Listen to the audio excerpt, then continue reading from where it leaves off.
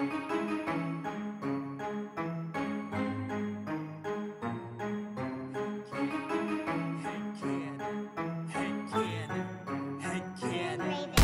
you wanna play a game? Do you like scary movies? Do you wanna eat some brains? Is your chainsaw arm groovy? How bloodthirsty could a talking plant be? Eat your liver with some fava beans and a nice Chianti. Come play with us forever, cause down here we all float. I never drink wine, so you're gonna need a bigger boat or a throat to choke. Whether you're in the prim or dairy, got red rum where you bled from. Put your dead son in a cemetery. It's him or Carrie. Be very afraid you'll be our number one fan and get carried away. All work and no play, you know it always means you're in trouble, son. I came to chew gum and kick ass and I'm all out of bubble gum. What if Quint killed Jaws' father? What if the Blob's body was marijuana? What if the leprechaun got a job as a bank guard? What if the Wolfman had a cowbell instead of every scary movie made since Oscar Wilde was writing letters had canon to watch them all and tell you how to make them better. So put your earbuds in and forget what you're planning. It's time to take our heads and shoot them out of a cannon. Shoot them out of a cannon. Shoot them out of a cannon. Shoot them out of a cannon. Shoot them out of a cannon. Shoot them out of a cannon. Shoot them out of a cannon. Shoot them out of a cannon. Shoot them out of a cannon. Head cannon. Head cannon. Head. Welcome everybody to Head Cannon. We're back with a special episode tonight. Myself, I'm Corey Jefferson. My esteemed co-host. You want to go ahead and introduce yourself? Hello, I'm Brent Owens. Nice to meet y'all. Yeah, yeah. And thanks for listening. Thanks for listening. Thanks for being here. Really, you know. Hey guys, gals. Thanks for listening. Yeah, just thanks for being you. Thanks for existing. Yeah, we love you. I feel like this is an NPR. Yeah. You know, like, hey, you know, you're doing great, and if you can help us stay funded, that would be great because we're public radio, and you know, we're not for profit. Run off of good vibes and love, peace and love. Yeah. Yeah. Keep contributing. Yeah. So listeners, this is an episode. This is actually the second one we're recording. As we're running up to debuting the show. So this is one we're going to kind of have in reserve. Who knows when you might hear this? It might be October before we drop this. Maybe we'll drop it in fucking 2022. Who knows? Ooh. What? I don't know. But so you need like a hype man, Corey. I do. You're hype man. Maybe I'll just edit Flava Flav into the background, you know? To the background of your life. Yeah. So how are you doing, Brent? How's your day been? What have you been up to? Oh, I'm afraid I might be a little slap happy tonight, man. I woke up at 2:30 in the morning, and then the brain was just like, "We're up." Oh no. We're up. Was there anything that like woke you up? Were your neighbors like doing construction or something, or? No, nothing. I just woke up at 2:30 and my brain was like, "You are awake. You're starting your day." And I was like, "Shut up, brain." And it was like, "No." So it was so bad that I even asked off work today. Oh Jesus, really? It's a really slow time in the year, so like, it was cool. I've got days saved up, so like, it wasn't a big deal. Yeah. We're just doing like a review lesson or whatever. But anyway, I stayed home. I was tired. Yeah, I don't blame you. I'm good now, man. I'm not bringing us down or nothing. I promise. No, that's good. No, sometimes that like kind of sleepy slap happy mode, like hopefully you'll be real slap happy for the next hour or so, and then you'll just like crash real hard, you know. Yeah, I'll go to bed early tonight, and I'll be fine. No big deal. I'm riding the coaster now. It's good. I got my tea and a glass of wine. I'm good. Nice. That's funny. I was thinking about mentioning to you, but this kind of fits right in. I'm reading a Stephen King book called Insomnia. Oh yeah. Have you read that or heard about that? Yes. Was that a movie? They probably made it into a movie. I feel like they make all his stuff into a movie. Yeah. I've not read the book, but yeah, did you like it? So far, actually, Christopher Nolan had a movie called Insomnia, but it was totally different. It wasn't about. Maybe that's what. Yeah, it was not based on the Stephen King. But yeah, I'm maybe halfway through it. I'm loving it so far. It's about this guy who's like, I think he's like well into his 70s. He's retired, And right at the beginning of the book, his wife gets some kind of cancer. I don't know if it's brain. I think it's brain cancer. And she dies like right in the beginning of the book, like boom. And then, so I guess it's kind of like the movie Up, like immediately like the wife is just dead. But then so he starts having sleeping problems, and he starts waking up like earlier and earlier and earlier, and like no matter when he goes to bed, no matter what he does, he gets less and less sleep every night. Sure. So then he starts seeing like weird shit. He starts seeing weird colors and auras around people, and these little monsters that he describes as bald doctors, because they wear like white smocks, and they're totally bald, and their faces are real smooth and almost featureless. And he says they kind of look like little aliens, and nobody else can see them right. But they're like short? Yeah, they're like 4 feet tall. They're real tiny. Weird. Yeah. But so he first so like this guy, his neighbor, who's like a wife beater, and I think may have some dark forces like influencing him. He talks about these little bald doctors, but the first time the main character sees them, they're like coming out of his neighbor's house with a pair of scissors, you know? Okay. And he's like, what the fuck? And he calls the cops. And so the cops come, and the old woman that lives there has actually died. She's passed away. So it's real creepy. It's really well done. The characterization is really weird. But the first time he actually talks to the bald doctors, he sees them, and one of them's like trying to like steal this dog that lives in their neighborhood. It's a stray, to like basically torture it or do bad things to it is the sense you're given. But so the old man like takes the dog, he like calls the dog over, he's like, hey, no, stay away from that little bald doctor. And so you think of these guys as like little creepy gray men, aliens, whatever, right? So then, and it's great because I'm listening to the audiobook. So then I'm not only reading it, but the guy who's reading the book does this voice for the bald doctor. And so you think they're like these real creepy, like mystical creatures. But so the old guy takes the dog away from him, and the bald doctor's like, hey, fuckhead, hey, you give me back that fucking dog. I'm gonna fucking cut your throat, you son of a bitch. And you're like, oh, and so it's just like not what I expected the little bald doctors to sound like, you know? No, man, it's demented. I like it. Yeah, but that's great. My neighbor is using a bandsaw, so I'm gonna go back inside. Okay. I figured it picked up. No, I couldn't hear him, but maybe he heard me cussing like a little bald doctor. No, dude. I love it when an audiobook narrator, is that the correct term?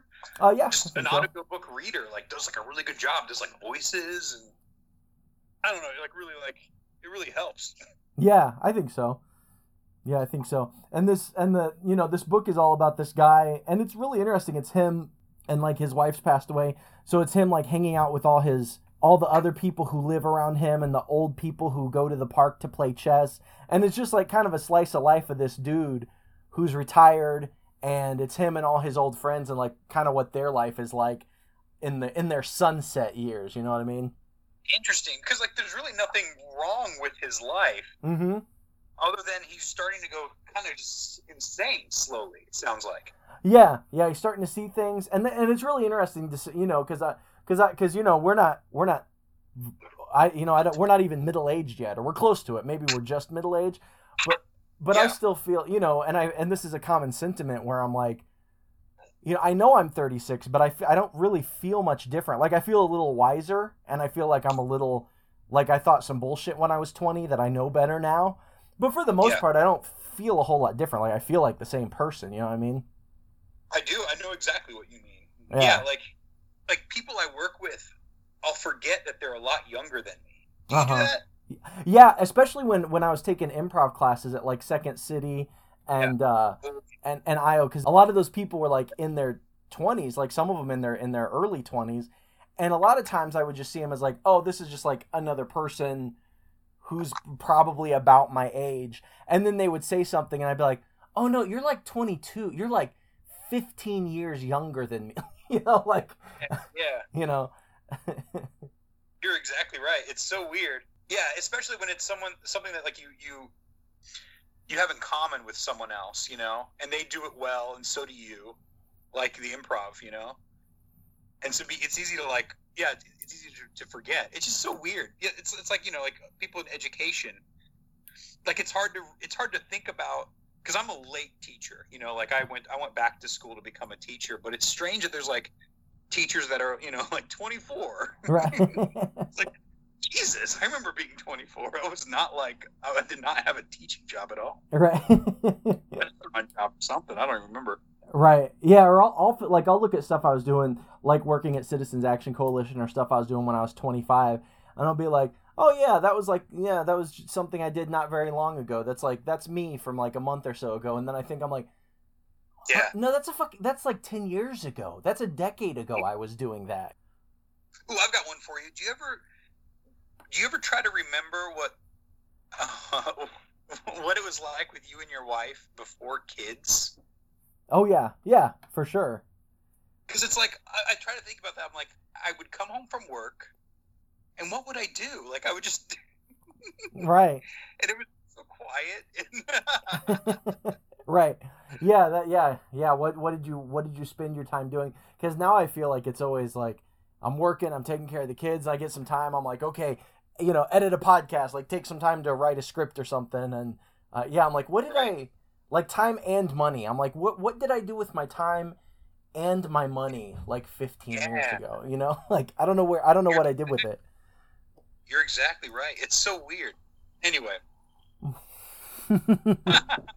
Anyway, but that's the thing about these, especially these older characters in the movie or the book I'm reading, and there are parts where, the older guy, he's like starting to have feelings for this other older woman. She's a widow, he's a widower, and so he'll be like, it'll be like, I started to have this feeling where it was a feeling I haven't had for a while, and I realized I'm horny. I feel real horny right now. And the guy's like 78, and you're like, oh, wow. And it kind of comes out of left field, but at the same time, you're like, yeah, I mean, surely, am I going to be such a different person at 80 years old that I'm not going to have, like, sexual feelings? Like, of course you are. Of course you're going to have those thoughts and feelings. Right. They're probably going to be a lot less, though, but yeah. Right. I hope so, anyway. Right. I fucking hope so. God. Right. Turn that shit off at some point. Right. Yeah. And that's the thing. Like, I'm reading this book, and I'm like, and at one, and part of me is like, oh, he's an 80-year-old man. That's kind of creepy. But then another part of me is like, no, he's like a human being that feels like a human being feels. Yeah. So. Oh yeah, man. I think it's incredible. Yeah. I think it's amazing. Yeah. Yeah. It's gonna be insane to be that old. Yeah. If we make it there, it's gonna feel incredible. I think it's like I said. Yeah. Imagine the sense of accomplishment. You're like, wow, I'm like 75. Like that's a long ass time, Yeah. Oh, dude, when we're 75, like we're definitely gonna have to chill and like sit on a porch and drink some bourbon and just like play some chess, or something, play cards. That sounds awesome. Yeah. Like, why? Maybe like you take like a napkin and wipe the dribble from the corner of my mouth or something. Oh, I'll wipe your dribble, brother. I got you. I worry about that too, man. Like, it lasting too long. Oh yeah. Yeah, it's a balance. Guys in the mall, something walking, they're all hobbly. Yeah. I don't know. Yeah, you don't want to go too soon or too late. There's like it's like a fine line there. You want to try and hit the bullseye. You know what I mean? Yeah, exactly. You're right. Awesome. All right. Let's dive into the movie, and I think that's kind of fitting because this is a movie that. How old is this thing? I usually have the year written down. I think it's 86. Brent, why don't you tell them the movie we're talking about here? Yeah, it's a movie that I had on VHS as a kid. It was okay. Before I tell you the movie, the VHS had 2 movies on it. The first movie was Little Monsters. That's what I was gonna guess. No shit. Yeah. They must have been around the same time then. I think with so. Howie Mandel is like the head monster, and Fred Savage. Yeah. So it'd be like a double feature of like monster movies, and after this is the movie we're going to talk about. So maybe we can do Little Monsters sometime. I could talk about that. Yeah. I think we've got it on. The second movie was Monster Squad. Monster Squad, 1987. Yeah. 1987. So to get the gist of it, it's just like, think of like a suburban town. I want to say California, or no. It's very wooded. So I'm pretty sure the setting's probably like Seattle or something like that. Mm-hmm. Could be. It's very overcast all the time. Lots of greenery and woods, but it's a suburban neighborhood. Much like maybe like the Goonies kind of neighborhood. It looks like that. Okay, I can see that. So the movie opens up with the backstory, right? They toss you some backstory, and this was interesting. It's this like Van Helsing character, right? Mm-hmm. And they're like storming. He's like leading like a riot, like a straight up like an episode of South Park, like rumble kind of riot, you know? Like the townsfolk have like pitchforks and torches, and they're storming Dracula's castle. And they paid a nice homage in the beginning with like you'd picture like rats walking around, like all the rubble and like next to around the candles and sarcophagi, but they use little armadillos. Oh yeah, like little armadillos. And I think it's a homage to like an old Dracula movie. That's I think. And by the way, I think this is a good movie to start off with because our last episode, the first episode, we are doing these in order, was us doing classical horror movies. Yeah. You know, and this is sort of like bringing them into the modern age. Yeah, no, that's a good point, and I think that's exactly what it is. And I think that was the goal when they wrote this, and yeah, it's the classic monsters, like the Universal monsters. So it's Dracula, the Mummy, Frankenstein's monster, the Wolfman, and the Gill Man, right? The creature from the Black Lagoon. Didn't they have? I think that was the one that was like that had some sort of a copyright, and so they had to call him. I think they credited him something. Yeah, like was it called the Gill Man in the Creature from the Black Lagoon? I believe so. Yeah. Then you might. I don't know if you have IMDb up, but yeah, there for some reason I feel like that was like one of the trivia things that I found was they had to name it something. Well, you know, I don't know that it was technically called the Gill Man back in the Creature from the Black Lagoon, the original movie. So maybe that's why they called it Gill Man in this one. I'm not. Yeah. Because I think that might be a term that came later. You know, like everybody was like the Creature from the Black Lagoon, and then eventually somebody was like, "You mean like Gill Man? Let's just call him Gill Man. He's a man Gilman? with gills, right?" Gilman, I work with Gilman. I know Gilman. Robin Gilman. He does my taxes. I love that guy. But in the meantime, it is like a Gill guy, like with the web fingers, like trying really hard to touch the keyboard. Right, and you're like, my taxes are soaked. They're totally wet. I can't mail this to the IRS. That's right. Smash the computer off. But I thought one thing about that opening scene you were talking about was, like I'm sure Dracula had done some stuff. I'm sure they had reason to charge into the castle. But just to look at that scene, like it just looks like this woman is chilling in her castle, eating a possum or an armadillo, whatever she's eating. She's like munching on this creature.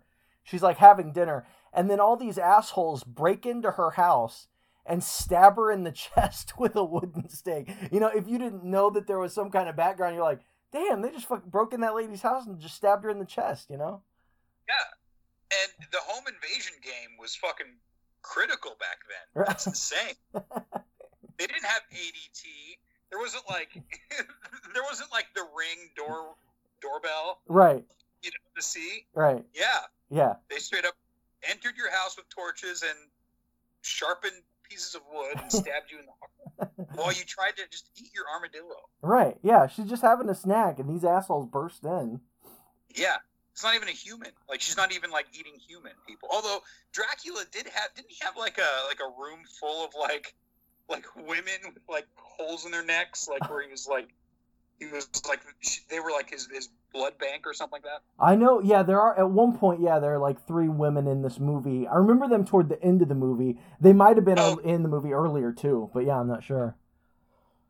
Yeah, so then what happens? So Van Helsing, basically, everybody gets sucked into a black hole at the end of that scene. Isn't that pretty much what happens?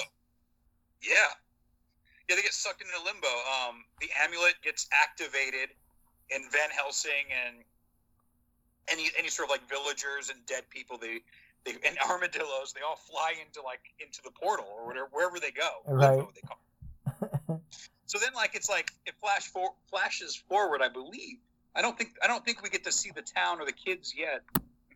But it's like years later in what's considered modern times or 1986. There's like an old plane being flown over the ocean. Right. Yeah. In it is straight up Dracula's like coffin. Yeah. Yeah, and these two pilots. One guy's a famous guy. I've seen him in other stuff. I forget. Yeah, I think that's because I thought he looked familiar to me too. But it's a guy named David Proval is one of the pilots.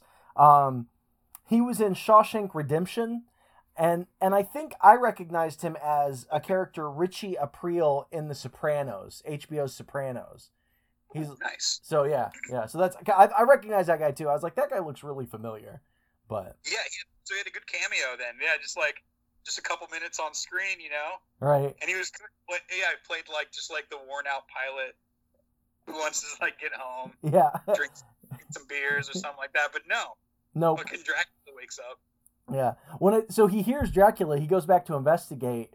And I think Dracula's trying to get in the mummy's coffin or Frankenstein. He's trying to wake up the other monsters, I think. But then the coolest part is that character, the pilot, hits a button to open the cargo. He opens the trap door, right, in the plane. And so the coffin falls out, but then Dracula's still just standing there floating. He doesn't move at all, I think he even has his arms crossed. Yeah, he does. He's like... Would I? He's like, you really thought you did something, you son of a bitch. Watch me turn into a fucking bat, asshole. Yeah. Oh yeah, and then I think he just flies out of the plane anyway, but yeah. So apparently they were flying right over this small town. So the mummy, Gill Man, right, falls from the sky. Boom, splashes into this swamp. Apparently right next to a really creepy old mansion. Right, yeah, couldn't have been more perfect, yeah. He's like, oh yeah, good. I'm glad it didn't land at the Holiday Inn. Right. They're just trying to run their base of operations out of room 417 or something, It's like, hey, you need your sheets changed? She's like, no, go away, please. We are busy. He's like, I'm so glad this didn't land near an Arby's. Yeah. Right. Or maybe they'd be like, yeah, we keep sending people up to go change the sheets on the 4th floor and they keep disappearing. I don't know. I guess everybody's quitting this week. Yeah,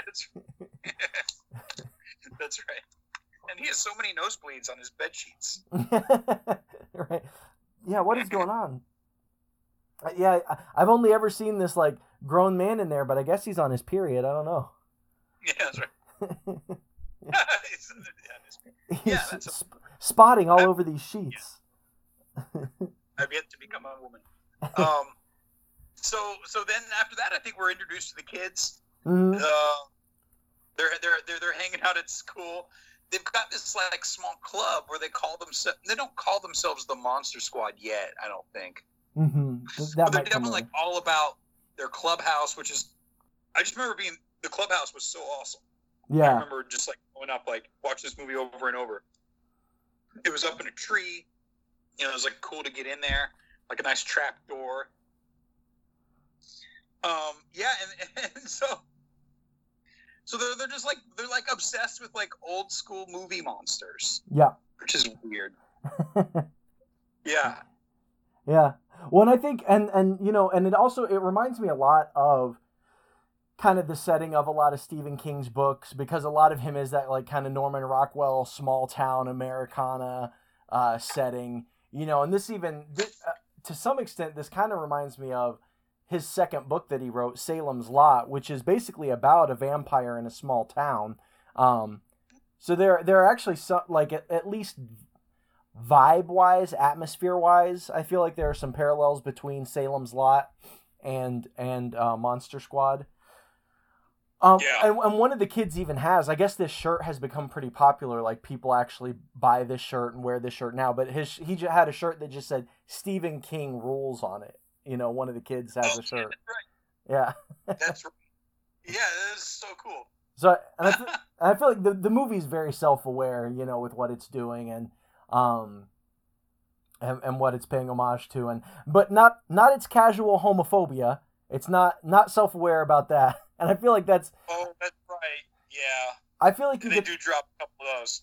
Yeah, I feel like you have that with movies from the 80s and this, and because I've rewatched Bill and Ted recently, Bill and Ted's Excellent Adventure and Bill and Ted's Bogus Journey, right. And yeah, I haven't seen them in a long time, and I forgot how much I love those movies. Like I rewatched them recently, and I was like, these are like just truly good movies. Like they're well done, they're doing exactly what they want to do.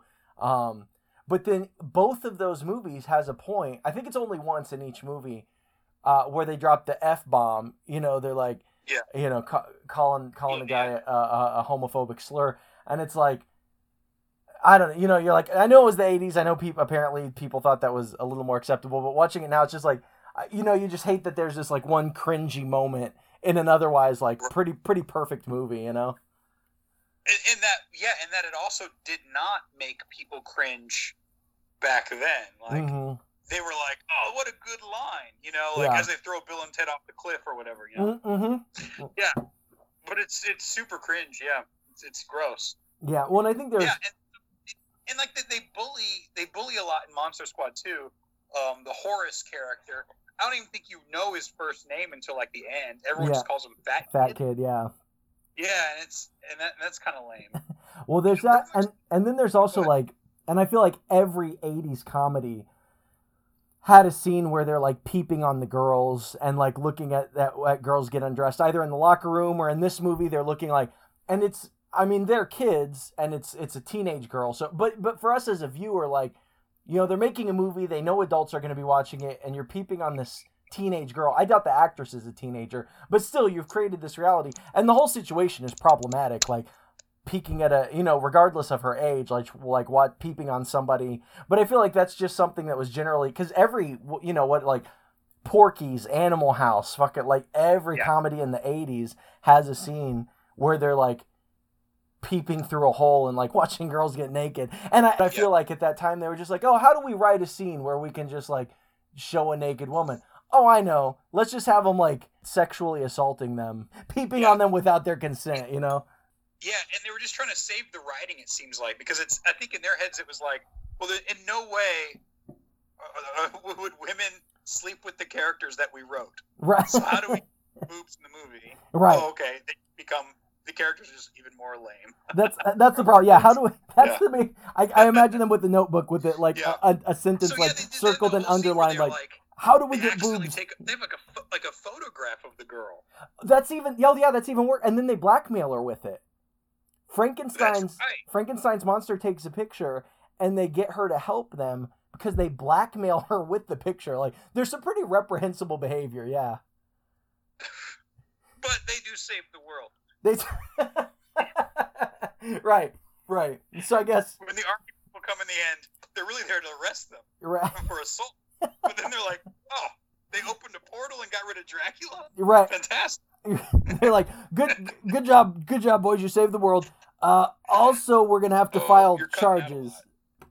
Monster Squad. So, it's like the ragtag team. Like, I don't know. Maybe I didn't give them credit because, like, they're not really the ones spying on the girl. To be quite honest, it's like the cool bully. Oh, guy. it's Rudy, right? Who we meet him and he lights a match on his shoe. Yeah. That's right. Skids to a halt. Oh, I remember. Oh, yeah. And Horace is eating the candy bar. The kids slap it out of his hand because they're like, why are you so fat, fatty, or whatever, terrible stuff. And like Rudy makes them eat it, makes the kid eat it off the ground after he steps on it. Yeah. Which is, interestingly enough, that's the bully is the older brother from the Wonder Years, right? He's Fred Savage's older brother in that TV show. So, what's that guy's name? Hold on, I wrote it down. Yeah, all those kids, man, that was their time to shine.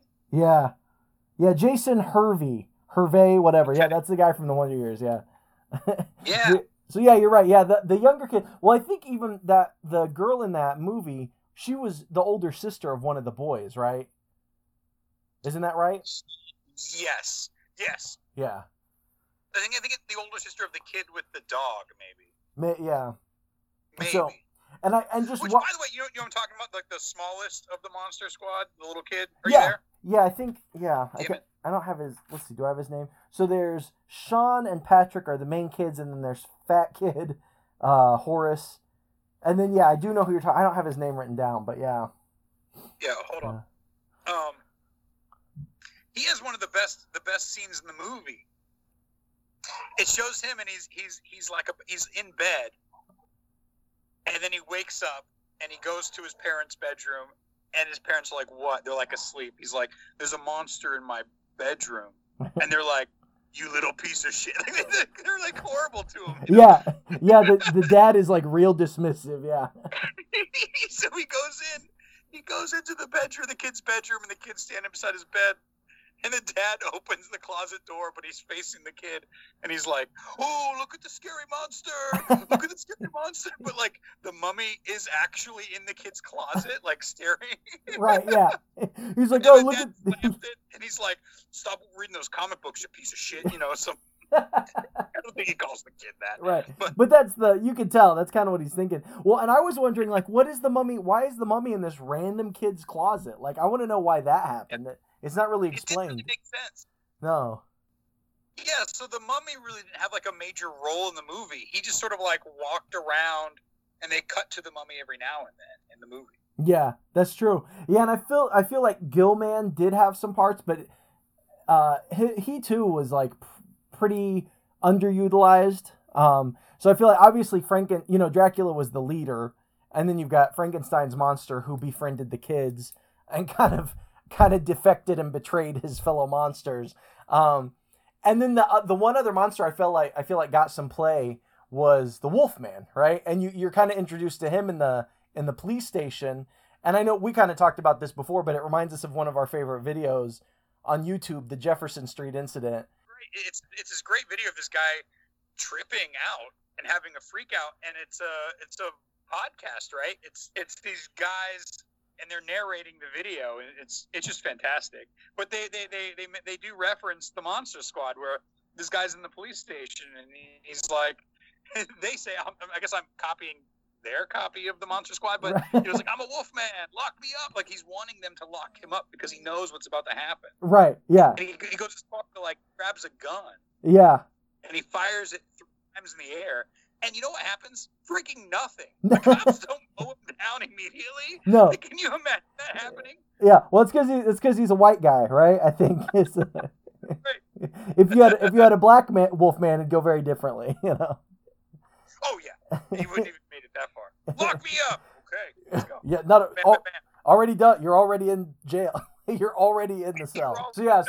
So the Wolfman, and then it gets on to one of the other things I thought was funny was talking about the dads who were like kind of dismissive of their sons. There's a lot of that, isn't there? Yeah, because the main dad, the cop, who interestingly enough is a guy named Stephen Macht, which he didn't really do a whole lot besides this, but apparently he was Gene Roddenberry's first choice for Captain Picard in Star Trek: The Next Generation. Wow. Which of course he was good in this movie. Yeah. He was good. Yeah, he was good. I could almost see him. I mean, I'm glad it went to Patrick Stewart, because who doesn't love Patrick Stewart? But I feel like this guy would have made a pretty good Captain Picard, you know? Oh, for sure. Yeah. Even the mom is a real famous lady. Do you have her name written down? Yes. Mary Ellen Trainor. Yeah. Yeah. She was like born to play people's moms. She was, yeah, and like everything. So she was in The Goonies, Parker Lewis Can't Lose, Ghostbusters 2, Die Hard, Lethal Weapon, Death Becomes Her, like some of my favorite movies. I love Death Becomes Her. And I think probably her coolest role for her was she's the therapist in like all 4 Lethal Weapon movies. So okay, that's awesome. Because they have, I forgot about that. And actually this is a good thing to kind of mention in the current, like, because I imagine a lot of people, if they're listening to this, probably just watched Falcon and the Winter Soldier recently, because everybody's watched that. So that was kind of a throwback to Lethal Weapon and other like buddy cop films, including The Therapist, where they're like trying to get family counseling to come together, which was something that they did a lot in the Lethal Weapon movies. Riggs and Murtaugh would go to, or at least while Riggs definitely had counseling because he was kind of a suicidal sociopath. But anyways, yeah. So that woman, that actor, she's pretty great. But at one point, so the cop dad, is talking to the son, and he's asking him for something. I forget what, but I wrote this line down because the dad lights a cigarette and is like blowing smoke in the kid's face, which I feel like you would not have that in a movie nowadays. Right. And eventually the dad's like, "Hey, put your basic lid on it." Right? Instead of telling him to shut up, he's like, "Put your basic lid on it." What does that even mean? I don't know what that means. The dad does something cool though later. This is the other part where it's like, late 80s, early 90s. They always made like kids' bedrooms look awesome. Their houses were always amazing. Clubhouses were incredible. Homeboy goes out of his bedroom, sits on his roof, grabs a pair of binoculars, and is watching a drive-in movie. Oh yeah, and he's got the radio on. He gets the signal for the radio for the audio. Yeah. And I mean, how fun would that be? Yeah, I think the boy's out there watching, and the dad joins him, and doesn't he bring like a 6-pack of beers or something? Am I making that up? Like, doesn't he bring a beer out there or something? Yes, he's got a beer. I don't think he's gonna drink with the kid. No. But I think he hands him a cheeseburger. I think he's got burgers or something. That's what it is. Yeah. Oh, for Burger King, because there was a lot of product placement too. Like, I specifically remember a lot of Burger King and a lot of Pepsi in this movie. There was a lot of Pepsi. Not Coca-Cola. There was a straight up preference to Burger King because they're like maybe this church isn't religious enough when they try to open the portal at the end. Uh-huh. And he's like, great, why don't we just go over and do it at Burger King? Right, yeah. Yeah. So I feel like there's definitely some like product tie-in there with Pepsi and Burger King. Camel cigarettes. Yeah, the dad's just like, oh boy, it sure is like. What's that? What were you gonna say? I was just gonna say the dad's like, boy, it sure is hard being a cop and keeping your marriage together. Thank God I have these Camel Ultra Cool filtered cigarettes to keep me going. Right. They keep the knowledge of my failing marriage deep inside the recesses of my brain. Right, like right? They're on a rocky. The marriage is rocky too. Yeah, the marriage is in a rough spot. What's that? There's a lot going on. There's a lot going on. Yeah, and the parents are not in a good spot. And I wanted, like, kind of while we were talking about problematic behavior, one thing I did kind of want to mention was that there are basically 3 female characters in this movie, right? Okay. So there's the young, annoying sister who Phoebe. Yeah. So, and she does have some redeeming qualities. She befriends Frankenstein's monster. She does help out a little bit, but for most of the movie, she's just like the annoying little sister, right? Yeah. So then you've got the poor whoever played the teenage girl. Like, her whole role is like she has these dudes peeping at her while she's trying to change her clothes. Then she gets blackmailed with a nude photograph, and then she's like forced to go with them and fight these monsters. And she's portrayed as a stuck-up bitch the whole time. Like, that's her whole role. Who's like also sexually active. Right? Yeah. Who? Yeah. I mean, like, it's because she's like, they're like, well, we thought you were a virgin. She was like, but this guy, he didn't count. Right. Yeah. She didn't count the guy, so she's like ditzy. Yeah. Yeah. So it's not a good. And then the only other character is the mom, who I feel like every scene you see her in, like the dad is like, I'm a police officer. I have serious job. Like, I have stuff I have to do. And she's like, but what about us? What about our marriage? Where are you going? You know, and she's just like the stereotypical nagging wife. I feel like this movie isn't very kind to girls or women. You're exactly right. The only other women are eating armadillos and getting stabbed in the heart. It's terrible. Oh God, I'm gonna fucking spit my drink everywhere. Sorry, I'm trying not to spit my drink everywhere. Yeah, you're right. And then there are also, yes, I forgot about the women who are either eating armadillos or getting staked in their heart. Yeah, you're right. And both. Oh man. There's a Venn diagram there. Yeah. Yeah. Oh shit.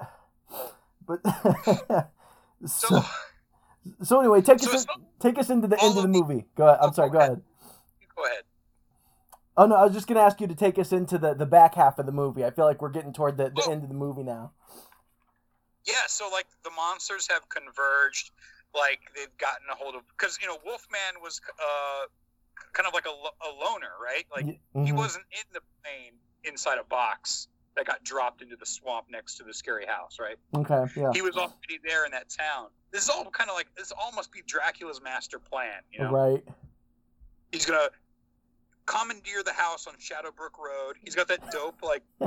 that Benz or whatever, like that. Oh yeah, with the skull, yeah, got the skull hood ornament, and then like the teeth in the grill. Yeah, that was real cool. Oh yeah, and so like this house on Shadowbrook Road, it's apparently in the basement is where he knows somehow where the amulet is stored. And I guess the amulet gives him like supreme power. I'm assuming something. Yeah, they didn't really like go into it a whole lot, did they? Like. Not that I recall. No. Yeah. Yeah. So I guess ultimately, like, this is the amulet can undo him. So he wants to protect it so he can never be defeated. And there's lots of like usage of dynamite, like old timey dynamite, like proper sticks of it. Oh yeah. Well, because Dracula blows up their clubhouse at one point, right? Doesn't he? Which the image of Dracula throwing around dynamite is pretty cool. Pretty cool. Yeah. Yeah, pretty cool, man. Absolutely explodes their clubhouse. And I'm just thinking, like, it's like twigs. Yeah. Well, it seems so petty for like an undead, eternal creature of the night to be like blowing up these kids' clubhouse. It's like, come on, you have something better to be doing, man. Like. You're right. He could have done absolutely anything else, and it would have been horrible. Yeah. But no, he used his dynamite to blow up the clubhouse. Right, like a fucking cartoon, like Wile E. Coyote, right? Like it becomes sticks. Yeah. Even two like are flying out. Yeah.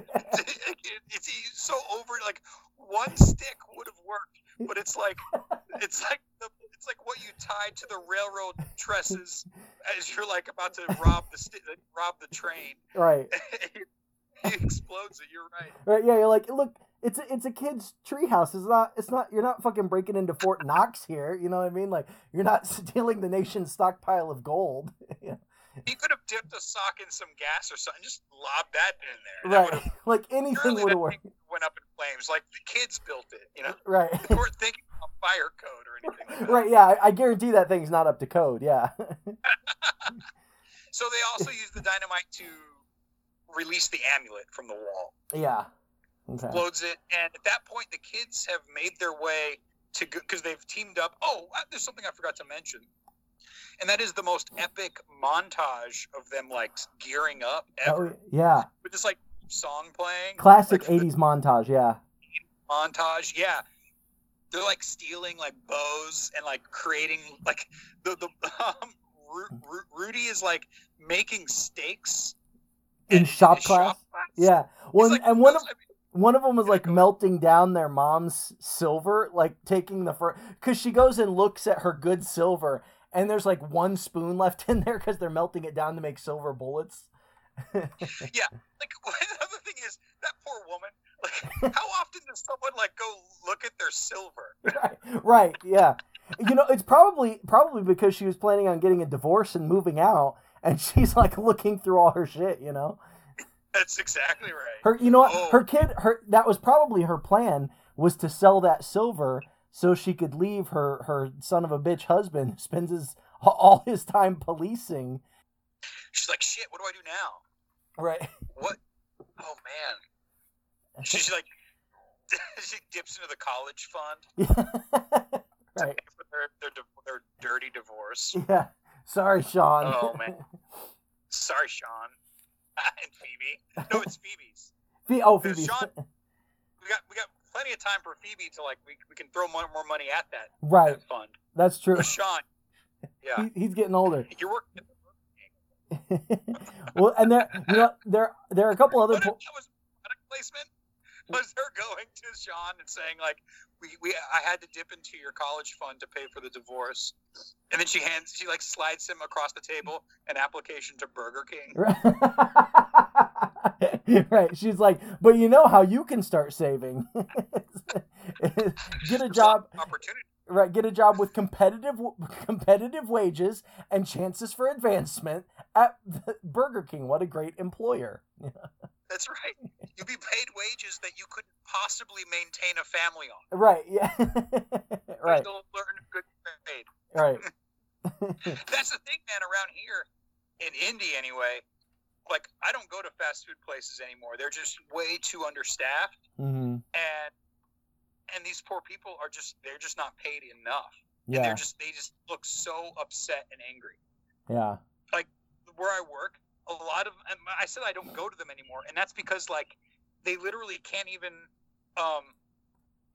maintain the restaurant. They're so understaffed, is what I'm saying. Nobody wants to work there. Right. It's pretty sad. Yeah. Anyway. Yeah, there's a lot of that, yeah, and I feel like, well, because it's just not, because even if you don't have a family, I mean, even just for like one person to exist and live, like 7, 8, 9, even $10 an hour, like if you have to pay rent and buy food and have a car and buy gas, like you can't even afford to have a job, like it's just not even worth it at that point, you know? No, I saw on a sign, I think it was, I forget what, anyway, a fast food restaurant, it said, hired on like up to 15 an hour, and there's no way that means you're getting 15. Yeah, no. There's just no way. Yeah. It's like, is it 15 or not, motherfucker? What's the wage? Yeah. So anyway, so before we get into the end of the movie, there were a couple points I want to touch on. Speaking of nice homages, there's when Frankenstein's monster meets Phoebe, he comes up to her like at the side of a little lake or a pond or wherever she's at. And that's definitely a callback to I think it's one of the early Frankenstein movies in the 30s where he like runs into that little girl and they're throwing flowers in the pond and watching them float. And then he picks her up and chucks her into the pond. And like kills a little girl. I don't know if you remember that or if I feel like I watched that in school at some point. But yeah. So that's funny. Yeah, which is why the villagers are all like out, they've got a mob for Frankenstein's monster, because he doesn't realize what he's doing, but he like picks up this little girl and just like throws her in the water and she drowns, Oh my God, yeah. Yeah, so luckily in this movie though, Frankenstein is more of he's a gentle giant, right? Yeah. And he's played by a guy named Tom, what's this guy's name? Yeah, Tom Noonan. Yeah. Tom Noonan, who was like the axe serial killer in Last Action Hero with Schwarzenegger. Whoa. You remember that guy? Yeah. The guy, he's in lots of beige. He's got like long curly, that's another character in that movie. Yeah, no, I think this guy, he's like bald and kind of creepy looking, and I even think he's got like maybe a rain slicker on. For some reason, I feel like he's got like a bright yellow rain slicker on. But at the end, I think he like throws an axe at Arnold Schwarzenegger. It's been so long since I've seen that movie. And then like doesn't he like slow-mo like dodge the axe? Yeah, that's what I was. Yeah. So it's got to be. Yeah. Oh no, I know the scene. I saw that movie a couple years ago, actually. Again. Oh, yeah. And, yeah, it's a great one. That's a great movie. Well, and that was also. I like. So this movie, Monster Squad, was directed by Fred Decker, right? And his buddy Shane Black. So these guys were a couple of best friends. They lived in a house in Hollywood that they referred to as the Pad O Guys, right? So it was all these dudes that would live in this little house, and there was an open 24-hour sign on the front of the house. But apparently other guys lived there with him. A guy named Ed Solomon, who ended up writing Men in Black and Bill and Ted. A guy named David Silverman, who went on to write for The Simpsons. Robert Renault, who wrote Demolition Man. A guy named Jim Hertzfeld, who wrote Meet the Parents. Apparently David Fincher, the director of Seven and Fight Club, all that. He would pop in and like hang out with those guys. So I guess the story is that Fred Decker had sold Night of the Creeps, right? It was a pretty popular movie for him. And then things weren't going that well for Shane Black, but he finally sold a script for Lethal Weapon for like, he sold that for like $250,000 or something. He sold the script for Lethal Weapon. And then, so they both had a little taste of success, and that's when they got together and wrote Monster Squad, which Fred Dekker ended up directing.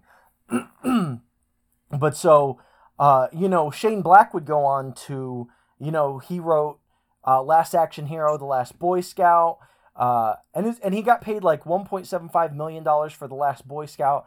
And then he wrote a script for The Long Kiss Goodnight, which was Gina Davis, and I think was Samuel L. Jackson in that. So he wrote that script, and I guess that sold for $4 million at that time, which nobody had ever sold a script for $4 million. That was like the most. Really? Yeah. So then that movie tanked. It did not do well. So then he went away for a little while. Shane Black had a hard time getting work. He would just party all the time in his mansion, and everybody thought he was kind of over. They were like, he did his thing and now his time's over. But then he wrote a movie called Kiss Kiss Bang Bang and that was like Robert Downey Jr.'s first comeback movie too, after all his problems. And that movie's great. I love Kiss Kiss Bang Bang. And then, so based off of that, Robert Downey Jr. brought him back to direct Iron Man 3, which is like in the top 20 grossing films of all time. So I just thought that was an interesting ride that Shane Black has had throughout his career, Yeah. And some amazing company he had too, like rubbing shoulders with some pretty great filmmakers. That's great. Wow. Yeah. Nice. All right, so take us into the end of this movie, Brent. How's this movie end? What do we end up with here? So, when the kids infiltrate the house on Shadowbrook Road, Dracula has exploded the wall with his crazy dynamite, and the kids somehow get the amulet, and they rush over to some sort of religious place, right? Like, that's what they call it. They're like, we need a religious place. And they get, like, the scary German guy. Remember him? Yeah. Oh, yeah. They get the scary German guy, and they rally at this church at the center. And that's when the teenage sister is trying to recite these words in German. Right. Nothing happens at the end because she's not a virgin. Right.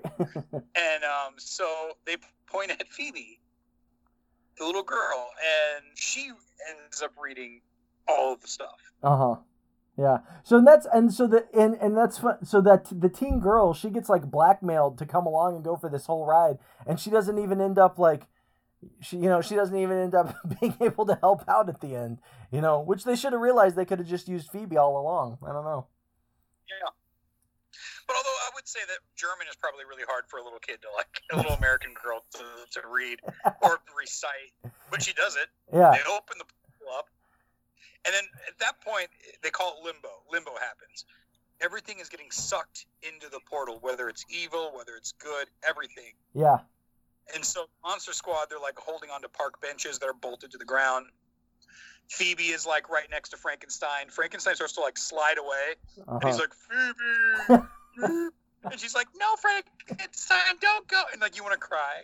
You want to cry when you watch that scene because it's so sad. It's her friend, and she's like, no, Frankenstein, don't go. And he's like, bye-bye. And he kind of just like, it's as though they had the actor stand in one place and they filmed that, and then they just sort of like allowed that to sort of float around the screen and in circles into the thing.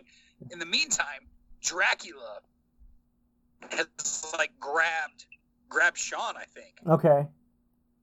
Something to that effect. I'm not remembering it completely, but Van Helsing flipping stabs Dracula. Right. But somehow Van Helsing has like the reverse limbo. Right. He comes out of the limbo. Yeah. Yeah. Comes out of the limbo, grabs Dracula, and then doesn't he like give him a thumbs up or something as they're falling back into limbo?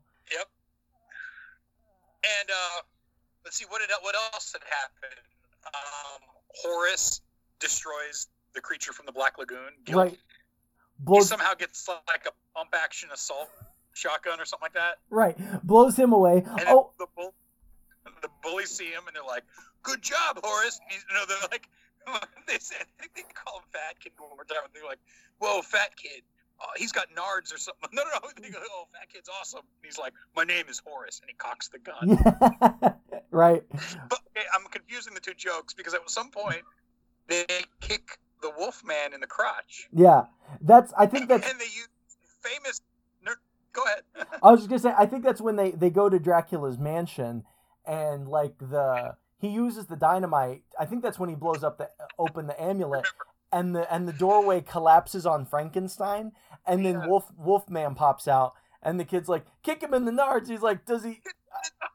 He's like, "I don't think he has nards," and so he kicks him, and the Wolfman's like, "Oh," and the kid's like, "Wolfman's got nards."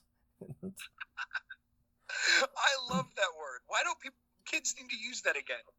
It's such a harmless word. It sounds great. Right? Yeah. Any kid. And I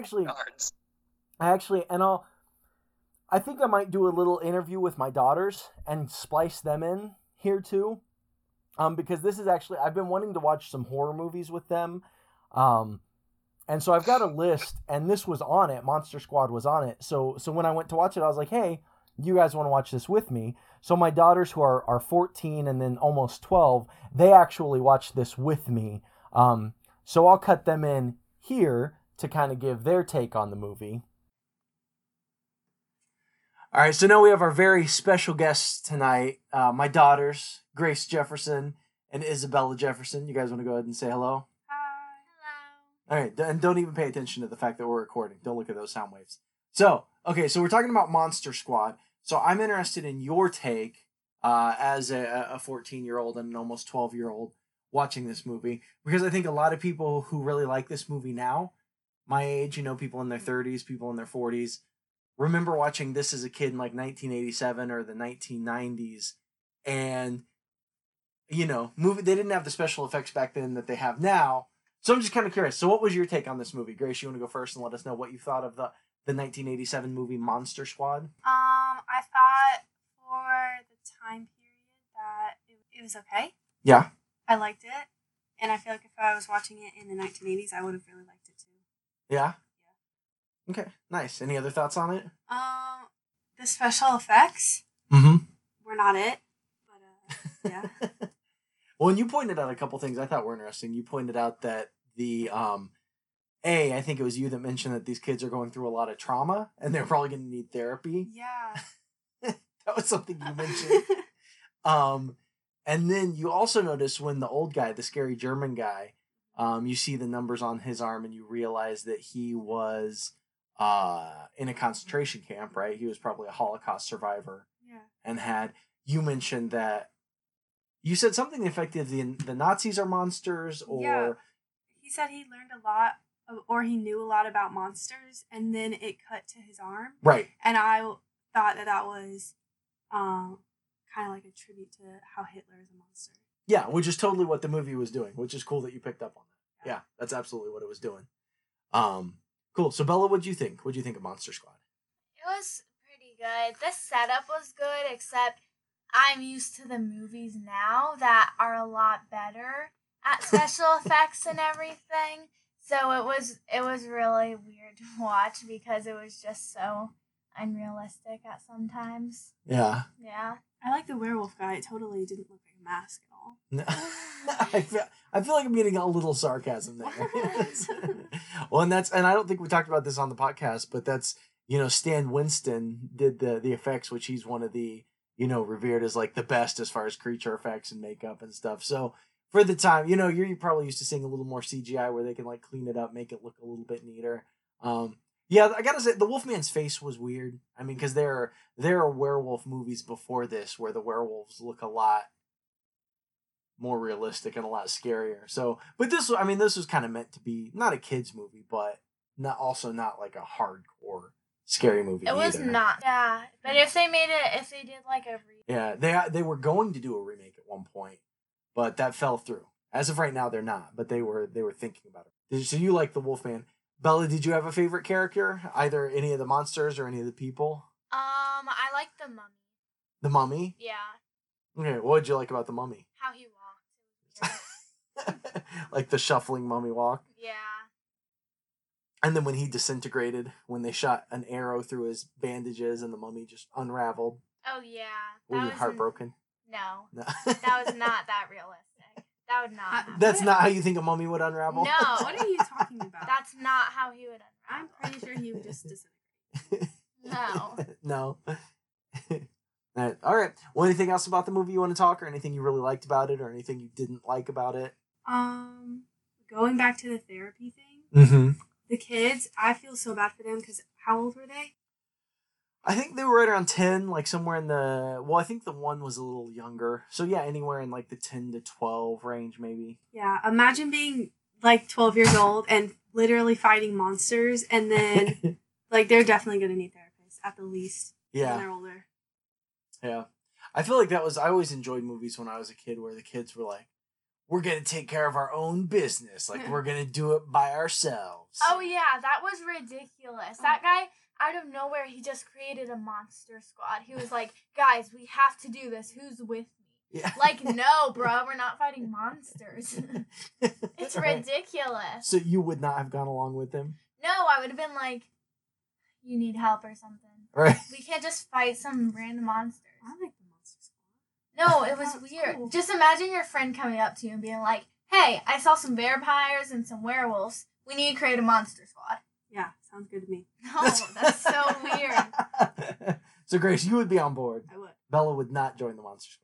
I mean, I might join it, but I wouldn't be the person who would be like, guys, we have to make a monster squad. And I'd probably get like an adult or something. I feel like in all the movies, the kids just do it themselves. I think there was one kid that was like, oh yeah, no adults allowed. Yeah. And you're like, why? Well, and then at the end, the kid writes a letter to the army. Yeah, that And the was... whole army comes because the kid writes a letter. I'm pretty sure he was like, dear army men, there's bad guys, or something like that. Yeah. I'm- Which immediately the army would just show up, of Yeah, course, after obviously. seeing Yeah. All right. Well, any other thoughts on the movie before we say goodbye? No. All right. Well, thank you guys for being on the podcast. Yeah. Yep. I love you. Love you. All right. Thanks, ladies. Next week, we're going to be talking about 1982's Poltergeist. So prepare for that next week. And as always, you can follow us on social media on Facebook at Danger Explosion Presents Head Canon, on Instagram at Head Canon Pod, on Twitter at Horror Movie Pod, and you can follow the subreddit r/Horror Movie Pod. Also, you may have noticed that there was no headcanon on this episode. It was the second one we ever recorded, and we forgot, but we figure now that we're, 30 episodes deep, you can forgive us one, I hope, without a true headcanon portion. I have movie trivia that I remembered. Mm-hmm. The town square at the very end. Dracula walks up to Phoebe. He picks her up by the neck, Mm-hmm. and he says, "Give me the amulet, you little bitch." Okay. The trivia is that was the first time Phoebe had ever seen Dracula like with the teeth in, or like Dracula was always like this nice, playful actor guy Right. who would always talk to her, and that was their first scene pretty much together. And that's her real reaction. Oh, really? So think back to the way that little girl reacted. That was her real reaction. Isn't that messed up? That is messed up, yeah. Yeah, for those listening who haven't seen it, the fear in this poor girl's eyes and face is insane. And it's the real fear. Right. Well, and I feel like that used to be like, especially in the 70s and 80s, and probably even after that too, but it used to be like, directors would really traumatize people. They would traumatize women, like famously the woman, what's her name? Shelley. I'm going to get it wrong. But the woman who was in The Shining was like pretty much traumatized. But what's that? Duvall, thank you. Yeah. Yeah, but she was like pretty well traumatized by Kubrick. What was that movie where Marlon Brando and who was the director? Like they basically like sexually assaulted a woman in a scene, and so like that was a thing. They were like, the director would be like, I want to get their real true reaction. It's like, yeah, but you're like hurting and traumatizing a human being to make a movie, like. Yeah. Oh, on a lighter version of that, in the Goonies when the kids see the pirate ship for the first time. That's their real reaction. Oh, really? Yeah. It's a pretty good one, too. I believe it. Yeah. Yeah. Yeah, and so what happens at the very, very end, I guess, epilogue, is the army comes. Oh.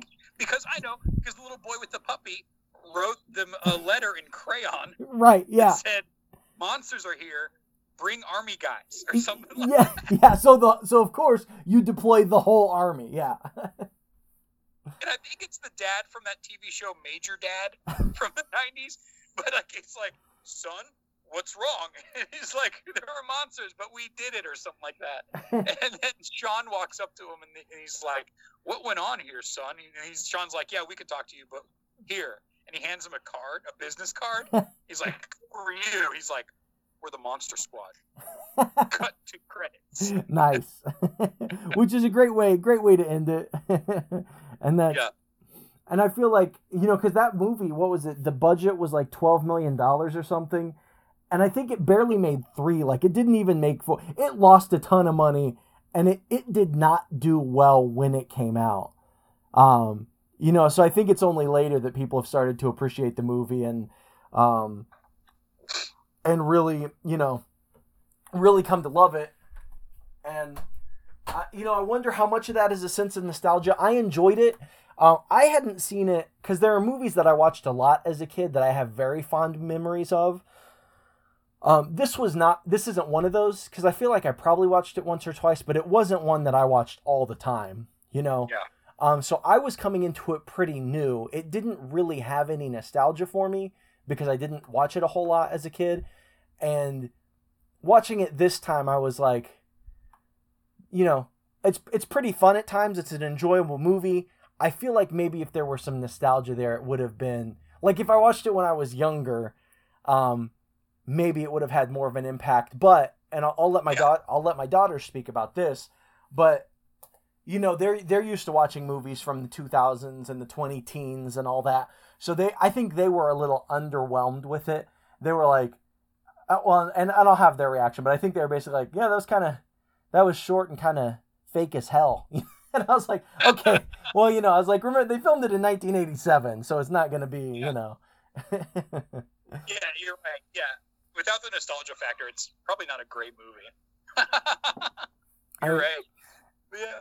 A fun one nonetheless, though.